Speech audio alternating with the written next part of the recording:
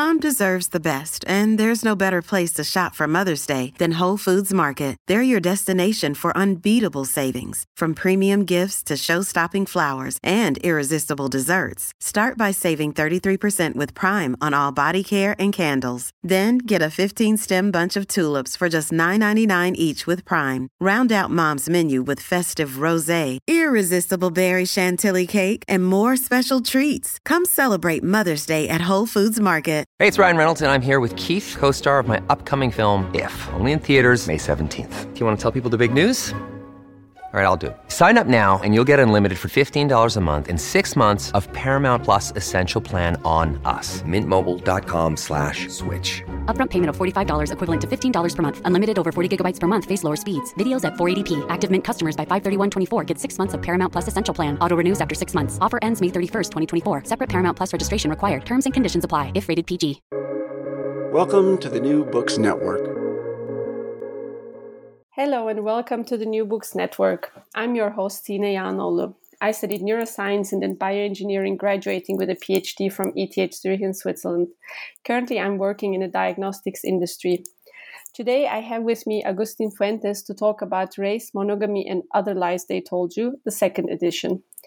Agustín is a primatologist and biological anthropologist. He graduated from University of California, Berkeley with a BA in anthropology and zoology, as well as an MA and PhD in anthropology. He has since been researching fields of biological anthropology and primatology, exploring the entanglement of biological systems with the social and cultural dimensions. He began his academic career at Central Washington University and most recently served at the University of Notre Dame in a number of different roles, including director of the Institute for Scholarship in the Liberal Arts, as well as professor and chair of the Department of Anthropology. Since fall 2020, he serves as professor in the Department of Anthropology at Princeton University.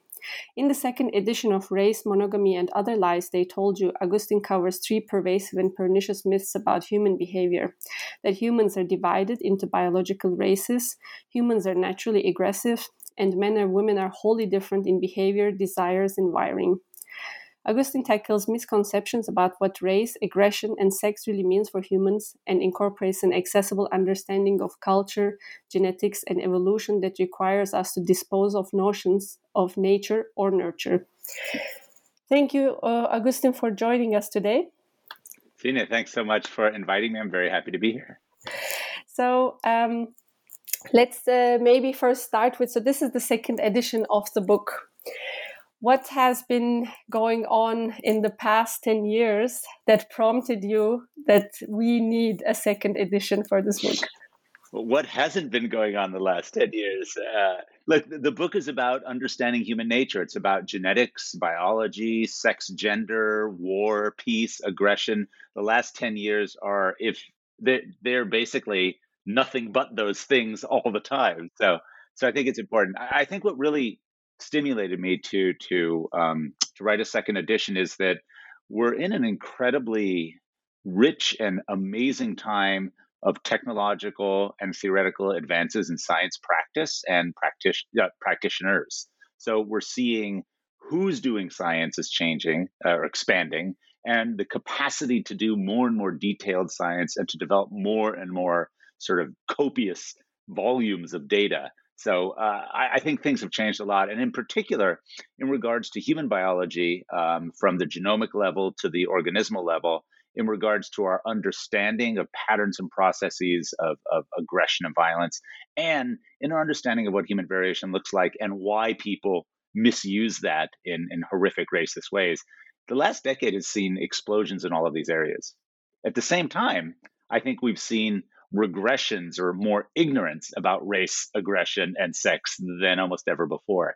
So it's the perfect moment to take what I thought was a really good book in 2012. It took me about 6 years to really pull it together then, and to just really update it, engage it, revise it pretty extensively for the current moment.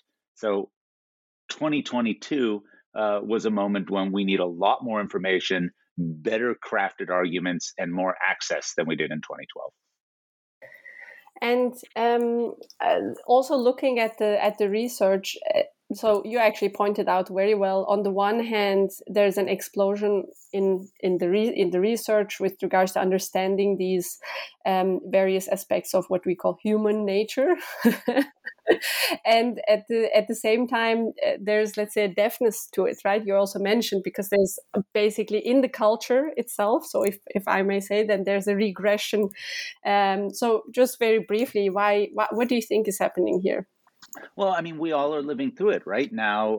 The world, right, the planet, many different nations, many different societies are undergoing incredible duress, incredible stress. And in these times of stress, we see different kinds of movement towards fascism or totalitarianism, social control, strife, because the inequality, inequity is so huge, anger, blaming of others, fear, insecurity. All of those things come together and create a very, I don't know, let's say a perfect condition for lies, manipulation, and fear to really take over people's lives.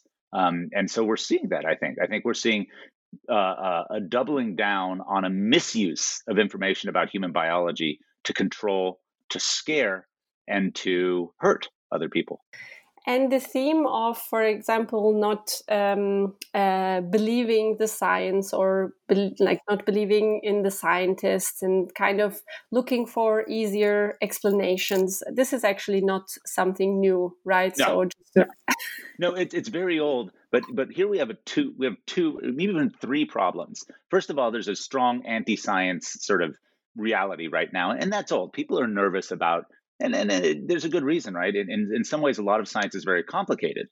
But another good reason to be nervous of the science is throughout the last couple centuries, science and scientists have misused information about humans, lied about humans to harm, to control, for racist, sexist, colonialist perspectives. So a lot of people mistrust scientists, not because of science, but because of the political and historical realities around a lot of science.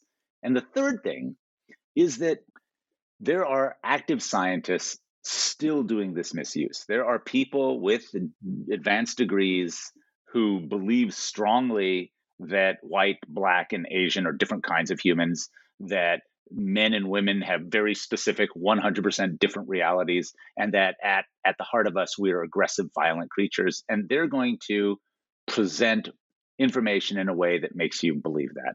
So I think all the three of those things are happening right now. And the real challenge is, how do we take all of this incredible knowledge, data, and analyses, which are out there, which are great. I mean, this is an incredible moment in science, right? Even in spite of something horrible like the COVID pandemic, our understanding of, for example, how to model viral sequence evolution. I mean, that it's expanded. Our understanding of human physiology is changing. So there's all this great information. But how do we take that from the research labs, the universities, the private funded, pharmaceutical companies? How do we take all that knowledge and provide it to the world in a way that's accessible and understandable? And I know this book is difficult in some ways because there's a lot of notes and a lot of information, but I'm hoping I at least made a little bit of inroads in making it accessible to people. Yeah, I would definitely say also I'm familiar with more biological aspects of scientific, writing and so on, but I found it actually it should be understandable. And about that, actually, about biology and what we have been just discussing, this comes again and again also in the book, so for example, genetics. So this is something that has really settled in the culture. So I really liked that you at the beginning, it was one of the part of the toolbox to, understand all these myths and so on. It's quite funny that genetics, so it's in the genes and it's hereditary, this really stuck in the culture, and everything that came after. So there also, even in research or even in scientific education, this is taught as, for example, central dogma of molecular biology. So we kind of admit it, right? That it's a gene, then a protein, then there's a phenotype and so on. And however, the reality is much more complicated than that. And maybe we can talk a little bit about this. There's epigenetics, there are other aspects, but there's also this resistance to go for a very simple explanation, which genetics and the central dogma type of genetics, and then ignoring all the research and by now quite established research on other things that play there. Well, the funniest thing here is that there is a truism, right? There is a fact in the world, and all biologists, especially all geneticists, know this. And that fact is genes do nothing by themselves, right? Now that's not a surprising statement. I mean, that statement is almost so like basic, it's meaningless, but it's so important because the way we talk about genes and genetic sequences in the public, but really genes, because the public doesn't think of genetic sequences, they think of this thing called the gene, and also in the academy, is as if there were this thing in the human body that produces behaviors and ideologies and patterns.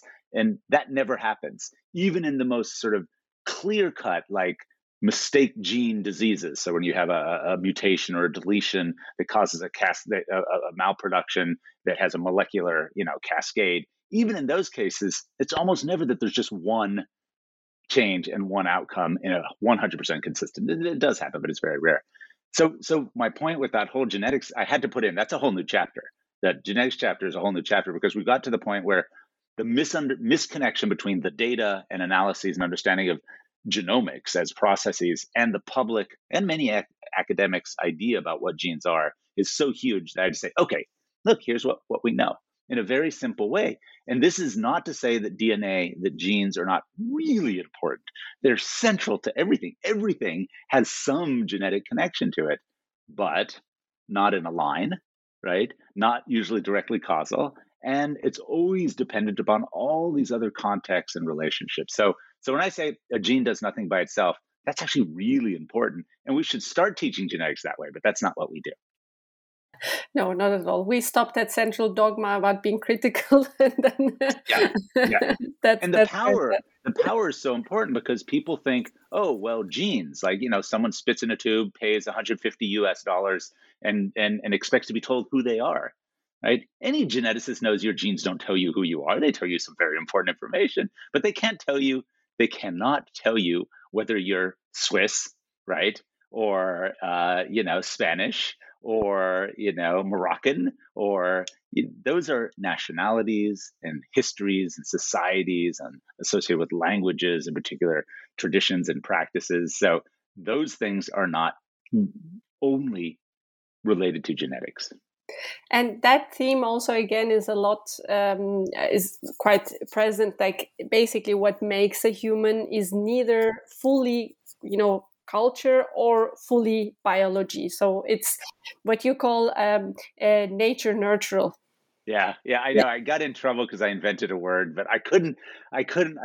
That came from 20 years of teaching this topic. By the time I published the first version of this book, I'd started using nature neutral because I was just so frustrated. I would say it's not nature or nurture. It's not nature and nurture because the two don't exist without each other, right? It's always nature neutral. So people just shake their heads when I say that, but the point is valid, right? We could make up a new term, but I want people to recognize that, for all of human existence, right? The individual existence and throughout human evolutionary history, this biocultural dynamic, this dynamic between bodies and histories and societies and other animals, all of that dynamic is always ongoing. And to pull stuff apart, I think it harms our ability to get a big picture understanding. And I mean, it makes a lot of sense when you think about it, but I guess it's difficult because it doesn't stick as the easy answer. Like it's a constant back and forth, constant interplay, and again, this comes in the book that like certain things, and especially like evolution, also you take in this context. So maybe we could actually from here really go in that direction, and maybe you can unpack a little bit. I really also enjoyed that. I have to say the myths about evolution, because like the genes in genetics, this is also one thing. Also, it penetrated into the language that you talk about evolution of things. So what do we misunderstand about evolution? So I think that the biggest misunderstanding about evolution is that everything is showing up the way it is for that purpose, right? This whole idea that whatever we have was evolved that way. So I use the book Candide Voltaire's little novelette Candide, for an example, because there's a philosopher in there named Pangloss who always says everything is for the best, right? So we evolved basically in a nutshell. We have two legs, we wear pants.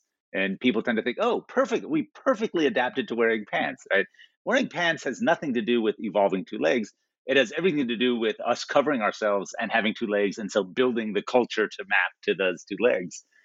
What I'm trying to get at here is people think evolution is very goal directed and targeting, right? So everything happens for a reason. And the truth is everything doesn't happen for a reason. Evolution is very, very messy. Some things we can model and understand. Other things have so much complex histories that they've shown up for a variety of reasons. Now, that's not a great explanation. That's very confusing. So I'd rather put it this way. Evolution is change over time. How things change over time, there are a bunch of different processes. There's natural selection, there's gene flow, there's genetic drift, there's niche construction, there's developmental plasticities. We know how things change over time, and we have models for how those processes shape life, including our own. And I think that's very important. So evolution is this really dynamic, not always goal-directed, messy, beautiful, wondrous reality that has produced the plethora of life. And it's ongoing right now, right? We are all, humans have been evolving, are evolving, and will continue to evolve. The second big problem with evolution is people think we come from monkeys, right? I don't know, that's really old, but people are like, oh, humans, you have a monkey, then you have sort of a chimpanzee looking, then you have sort of something between a chimpanzee and a human, then a human. That's not the way it works, right? I mean, anything that's around living today is equally evolved. What's amazing about evolution is that it tells us about the history of life and how we relate to other parts of life. And so evolution is about continuities, what we share with all other life, especially those branches close to us like monkeys and chimpanzees.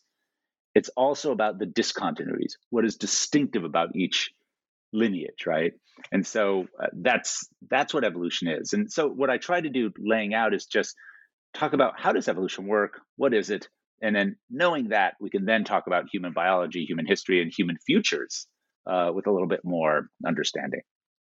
Yeah, and it fits also very well when you explore the myths, because like some of them also arise from the fact that the way how the cultural, like how the society is organized culturally due to politics and different powers at play, then people tend to think if, is this made for purpose type of thing? Oh, like then the explanation is easy. It's like this because, biologically they're this way. So. And let me give you a good example that's in there all the time. If you look at, let us say, here in the United States, same in Switzerland and in many places, if you look at although it's been a little different in Switzerland, but if you look at the vast majority of presidents or heads of the top corporations, they're one particular kind of person, or they look in a particular way, right? What we would call a white older man. And so many people have argued, well, look, the majority of presidents or prime ministers, the majority of business owners of major corporations are older white men. That means there must be something about being a white older man, and it's evolutionary, so they're smarter, they're more capable. And that's when you step back and talk about this nature-nurtural. Well, what cultural, historical, political, and economic realities have shaped that? And are there really differences? Can you take a 60-year-old man and a 60-year-old woman and say, here are brain differences that make one better at being a business leader and the other better at being a school teacher? No, they're not. So that's where biology comes into play here. It tackles and disrupts the myths that we think explain the world, but then opens the door to other explanations, which are just much more complicated. Well, I mean, when we also talked earlier about the scientists and how, like, they also have opinions, right? So they do science, and they do science also from a personal lens. I think sometimes this is also what we miss a little bit. And at the same time, in the past years, I see like there's more diversity in scientists, which basically gives us this many different diverse lenses, which is definitely enriching what we also can find out. Because if you have had a different experience, I think there was an anecdote also in the book, like two people looking at the same thing, especially for observational sciences, you'll focus on different things, you'll see different things. So also kind of having a society kind of trying to move towards giving everybody opportunities, everybody a chance to, for example, it's also already a privilege to have the chance to, devote your life to science. This actually is not so easy to do for many facets of the society, right? So So that's great. So you bring those things up. A couple of things I think very important. I mean, we know, and there's tons of data, and I cite a lot of it, but there's tons of data that show that more diverse, more inclusive research teams produce, on average, better outcomes because of the diversity of experience and perspective. So there's some really good methodologically important stuff. But really important, I like what you said right there, is that scientists, right, are humans. So science is practiced by humans. That means it has biases and problems, stuff like that. And that's why I opened the book by giving a little ethnographic, autobiographical narrative of myself. And it's funny because some people are like, well, that's very arrogant. You open the book, I talk about yourself. And the reason I do that is because I want the reader to know who I am. What are my biases? I'm very clear about my biases. Of course, I'm biased. I try my best to present data and information, but of course, I'm biased. So I want the reader to know who I am, where I'm from, where my schooling's been, what my experiences are in the world, to shape sort of who I am. So when they read, I don't care if they believe me or not. That's beside the point. I want them to understand what I'm saying. And I provide all the references and a little bit at the end of how to go find information for themselves. I don't want people to believe me. I want people to understand me, right? And understand this information and do with it what they will. So I think that's really important. And something that really I did intentionally with the second version, which is something I think is very important in the practice of science. And that is, I thought a lot. So I included, I think there's like 130 new citations, 150 new citations, studies, and, just as updating everything. And a lot of new analysis and review things that I noted that I cited. But I intentionally thought, okay, who am I going to cite here? I really thought, I cited what was the most important work for a particular thing. But when I talked about reviews or reflection pieces or different research groups, I made some choices to highlight scholars doing the kind of work that I think is more equitable, more just in many ways, and often much more interesting. And so, that there's a power in that, right? Saying, look, here are the different types of people, different groups, different processes doing this. Now, one could equally criticize me. I don't cite a lot of race realists. I do cite them because I attack them in the book or show how they're wrong. But, there's a lot of, so I guess that's not totally true. I'm going to back up. I actually do cite a lot of the people I totally disagree with that I think are wrong, because you have to read them and understand what they're arguing. But then I deconstruct their arguments. But you could say a bias of mine is that I am not interested in reading a lot of racist and sexist pseudoscience. And so I don't cite a lot of that unless it is to show how it's wrong. Well, one also famous scientist who, I think, we're coming, and I'm very happy about that, a little bit more questioning is Darwin. So, he is very beloved all around. But after all, he's also human, right? So, and now he also was living in a particular time and in a society with certain norms and values. And basically it's a setback. That is, let's also be honest about this, with regards to gender and gender roles and understanding. He was looking and basically not seeing what was going on. I've done that research and written on it. And then, as you know, back in 2021, I was asked to write an editorial in the big magazines called Science for the 150th anniversary of Descent of Man, the really important book by Darwin, one of the important books. And I wrote a critical editorial pointing out that this is an amazing book, that Darwin is an amazing scholar, he's a genius. Darwin is one of my heroes, absolute heroes. But at the same time, in Descent of Man and Sexual Selection, it's a 2-volume sort of big book, he lays out, especially in chapter 7 and the chapter on race, and then the other chapters on sex, he lays out incorrect, clearly racist and sexist perspectives, right? And there's two things. He was an English man, right, of a particular time, right, mid-19th century, but he was also a genius scientist. And what's amazing in the other work, the longer work that I've done, I lay this out well, is that you read through his work and you can see the genius scientist and the English man fighting with one another in Darwin's head, but he always let the English man win. when it came to race and when it came to sex. And that's unfortunate. And so, I like to say at the end of this recent publication, I had it, if Darwin was alive today, he would be writing a very, very, very different book, right? Because the data are just so overwhelming.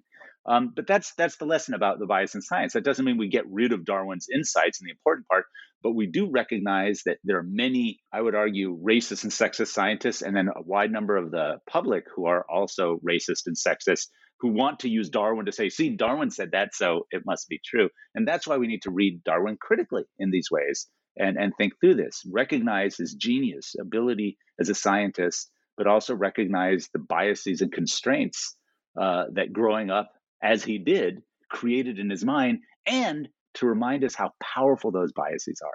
So even though you read his chapter 7 on the races of man and descent of man, you read through that and he keeps saying, well, human variation is like, none of these things that we say about race are actually biological. They don't seem to be functional. They didn't evolve by selection. It just doesn't make any sense. But, Europeans are better than Africans. And it's just like, well, you just demonstrated that's not true, and yet you come to it at the end. And that's the power of bias in science. And we're just more aware of that now. And so we can't let it go. You can't let it go. This is a new age, right? We need to call these things out.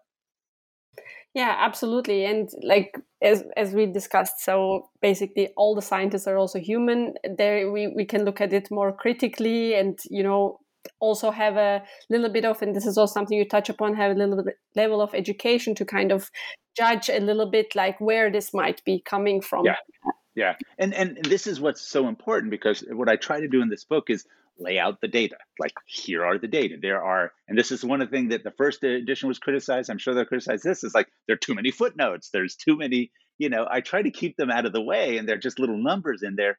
But, many of the chapters have 140 footnotes or something. And that's because when I say something, I have to say, here are the 3, 4, 5, 6 papers where this comes from. Here's a few notes on it. And I can't not do that, because that's the way science should be done. We should be very clear and overt. But also, data, the way the world is, has to drive scientific discussion, right?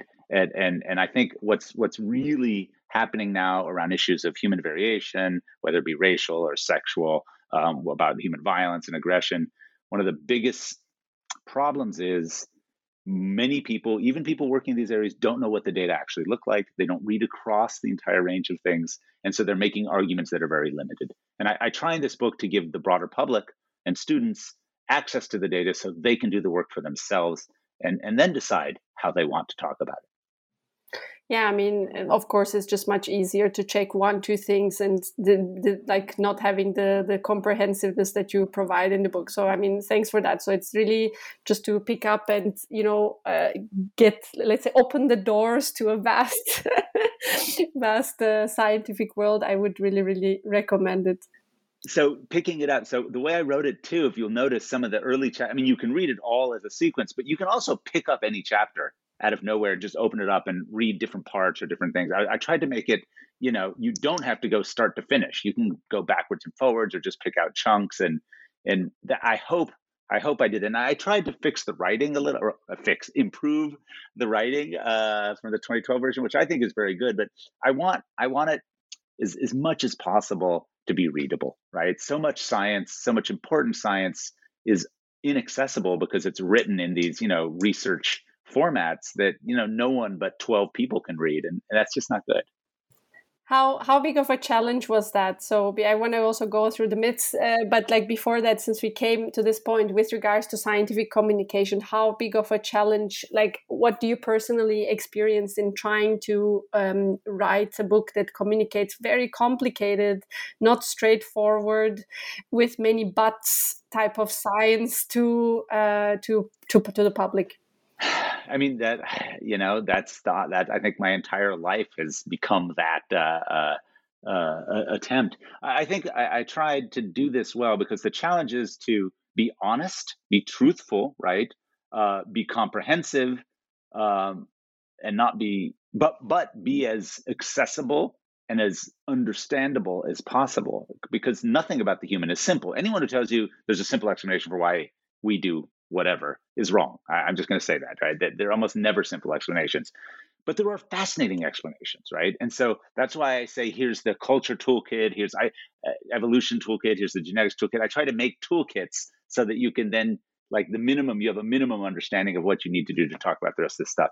So I'm sure I don't succeed always, but what I wanted to do is make the writing interesting, make the writing as accurate as possible, but also invite the reader to sort of think with me, not just listen to what I'm saying. Yeah, I think it works. So let's then, maybe I wanted to also briefly dive into these 3 myths that are covered in the book. So the first one is race, and why is race as as a basis in biological genes or whatever is a myth, but why is race so important in the cultural context for us to discuss?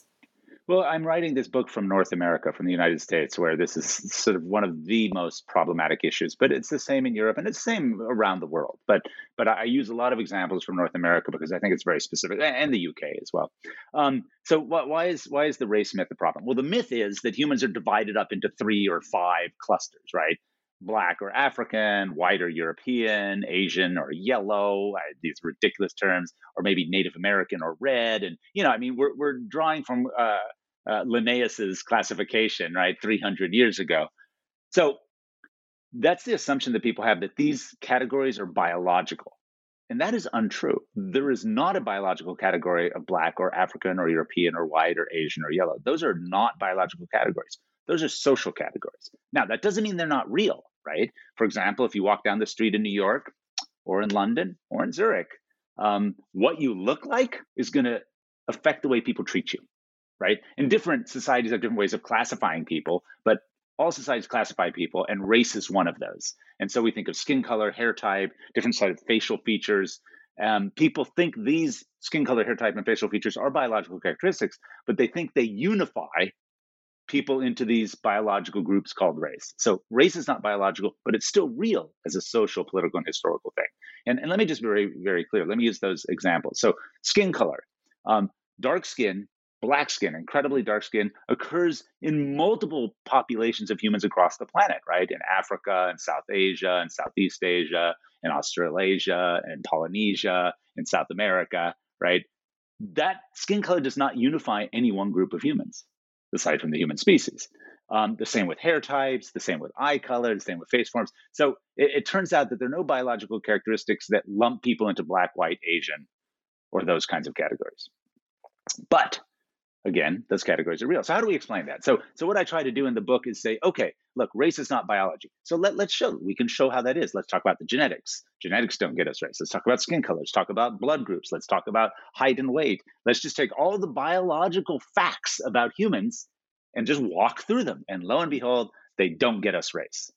But then we still have race, right? And racism, bias and discrimination against people because of who we think they are or who they get classified as. Why do we have that? And then I talk a little bit about those things, like the racism is real. And so racism is an anti-evolutionary and anti-biological way of seeing the world, right? And that's what I wanted to show. So the myth of race is that it's biological.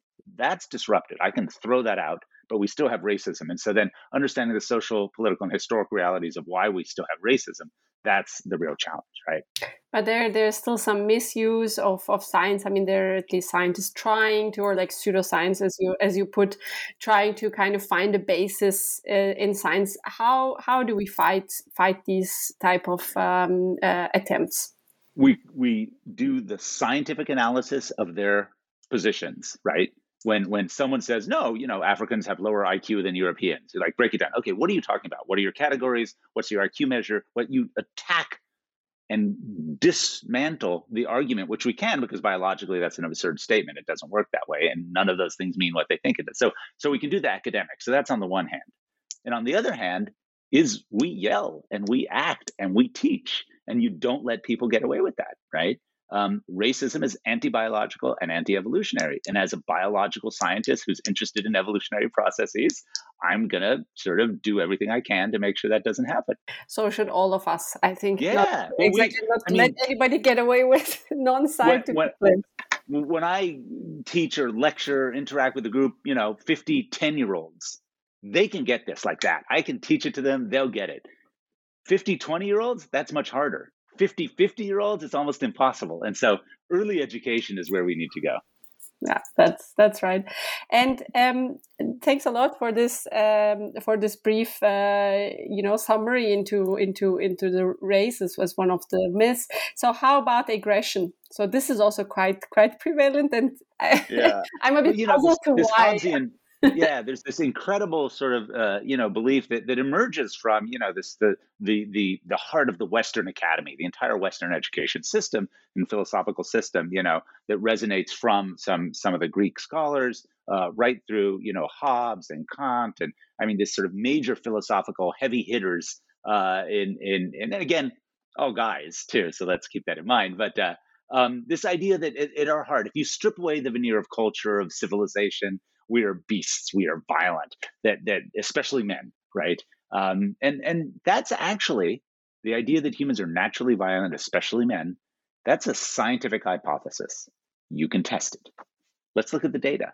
So we look at the data, and as you see, I'm not going to be able to go over everything, but what's really interesting about the data is it's not that clear.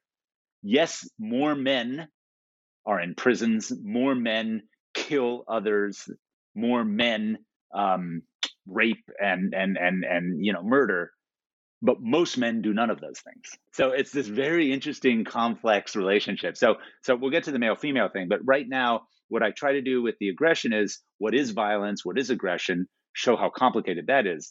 To say that humans are very aggressive, that actually means nothing. What do we mean by aggression? There's all these different kinds of aggression. To say humans are violent, what do we mean by that? So I break all that down. Then I walk through the sort of neurobiology, the hormones, the muscles, the bodies that are associated with violence and say, well, what do we actually know about this? And at the end of the day, I can clearly and scientifically accurately state humans are not the most violent or the most peaceful. We can be both, but we're not by nature either of those. We have a whole bunch of range of potentials, right? So we can be awfully violent and horrible, but it's not some like adaptive thing. It's not how humans evolved. We did not evolve just to be violent. So as you say, it's basically a range of, many different maybe like emotions or states. So like, wouldn't it be funny to say like it's the most happiest of all? Right. We are, right. Humans are the happiest of all the mammals. Well, we could be that. We're also the strangest, but that's a whole other. No, but here's my example. See how complicated that. I mean, I tried to do that in a nutshell, but like the aggression thing is really complicated because it's not even a thing. Aggression is actually not a thing. Are you talking about fighting? You're talking about being mad? Are you talking about hitting someone after they hit you? Are you talking about feeling bad about someone? Are you talking about being angry at your mother or being angry at a friend or being angry at someone you don't know? All of those things are actually different processes and patterns. So let's break it down. Let's do the science. What do we know? And at the end of the day, at the end of this chapter, as you notice, I'm like, wow, it's really complicated. But it is nature nurtural. And that's the take home, right? It's this dynamic interplay between biology, bodies, cultures, histories, and our individual lives. Then it's actually a good segue to the sex and female and male. So that's definitely biological why more males are in prison, right? Well, so, oh man. Actually, no, what's really funny is that there are more human beings as a percentage of the population. There are more people in the United States in prison than anywhere else in the world. So you could say biologically, people from the United States are much more or much worse. No, it's not true. We have a historical and political system, but let's put that aside for a second. So the sex thing, the sex and sex gender, and you'll see I really did a lot of work updating this. Here's one of the biggest problems. Whenever you say that it is a myth that males and females are totally different kinds of things, people get all upset and they say, oh, you're saying men and women are the same.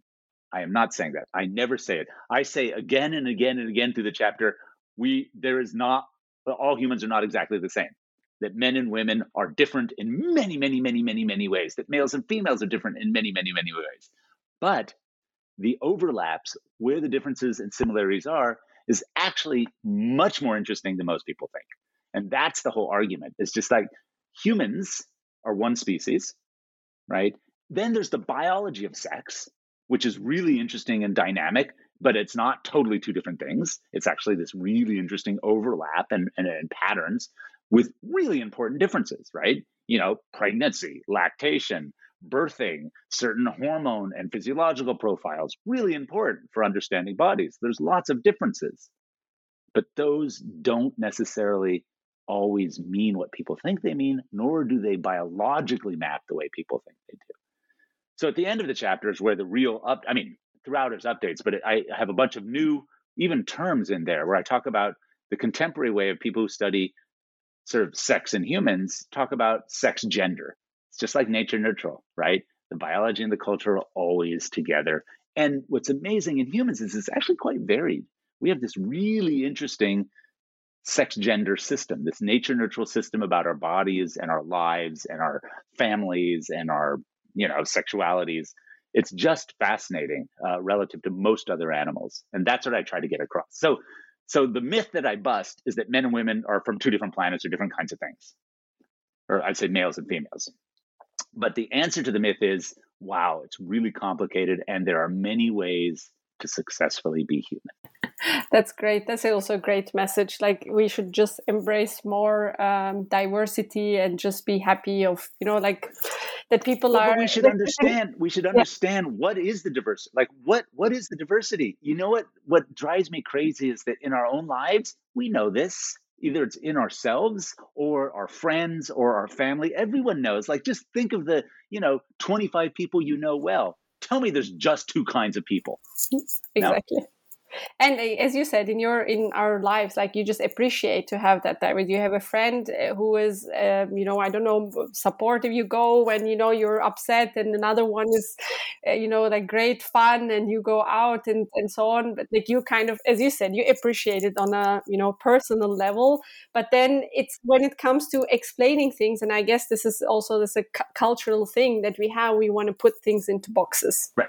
Boxes. Yeah. We are not boxy.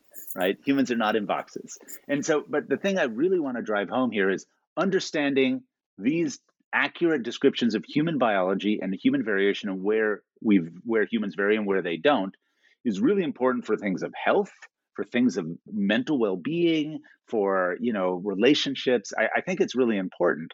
And it's funny because I've been criticized lately. I'm actually working a lot on this project by arguing that the differences aren't the way we think they are and that there's more variation. People say I'm arguing there's no difference and that I'm disrespecting women I'm like, wait, that's not at all what I'm saying, right? And I think the last thing I want to say, or at least I think very important, is that male and female are biological terms, but man and woman, those are human cultural realities. They're all nature neutral, right? And so how we talk about that and how we engage that, I think is really important. So the differences and the biological patterns are so important, but we have to remember that we're all human, and that should be where we start.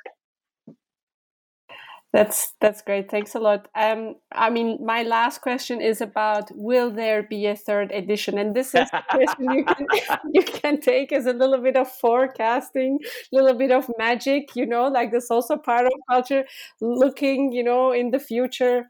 Do you think we will need, maybe it's a good thing because there will be this boom of new science and that you would want to include that, helps us understand things much better. But at the same time, culturally, will we still be in trouble that, we'll need a third edition to tell us again and again? So you just outlined my conundrum here, right? The difficulty I'm having, because I think it would be great if there was no need for a third edition. Right? If we sort of figured this stuff out really well. I wrote this second edition because the world needs it. I think the world needs it right now. We need a better conversation. We need better understanding. I would love if in 10 years we were in a better place than we are right now. I'm not that optimistic. I hope things get better, but I don't know. So having said that, I'll revisit this in 7 or 8 years and see where we are.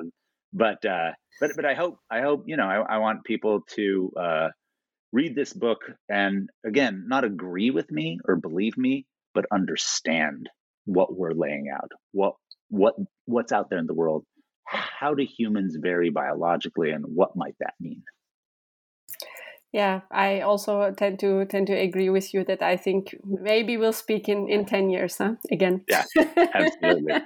Thanks a lot, Agustín. This has been great, and it was great hosting you here. And I, as I said, I would encourage everyone to pick up the book and take a look, as you said, like even like read a few chapters. Thanks, Ine. Very, very enjoyable. Bye-bye.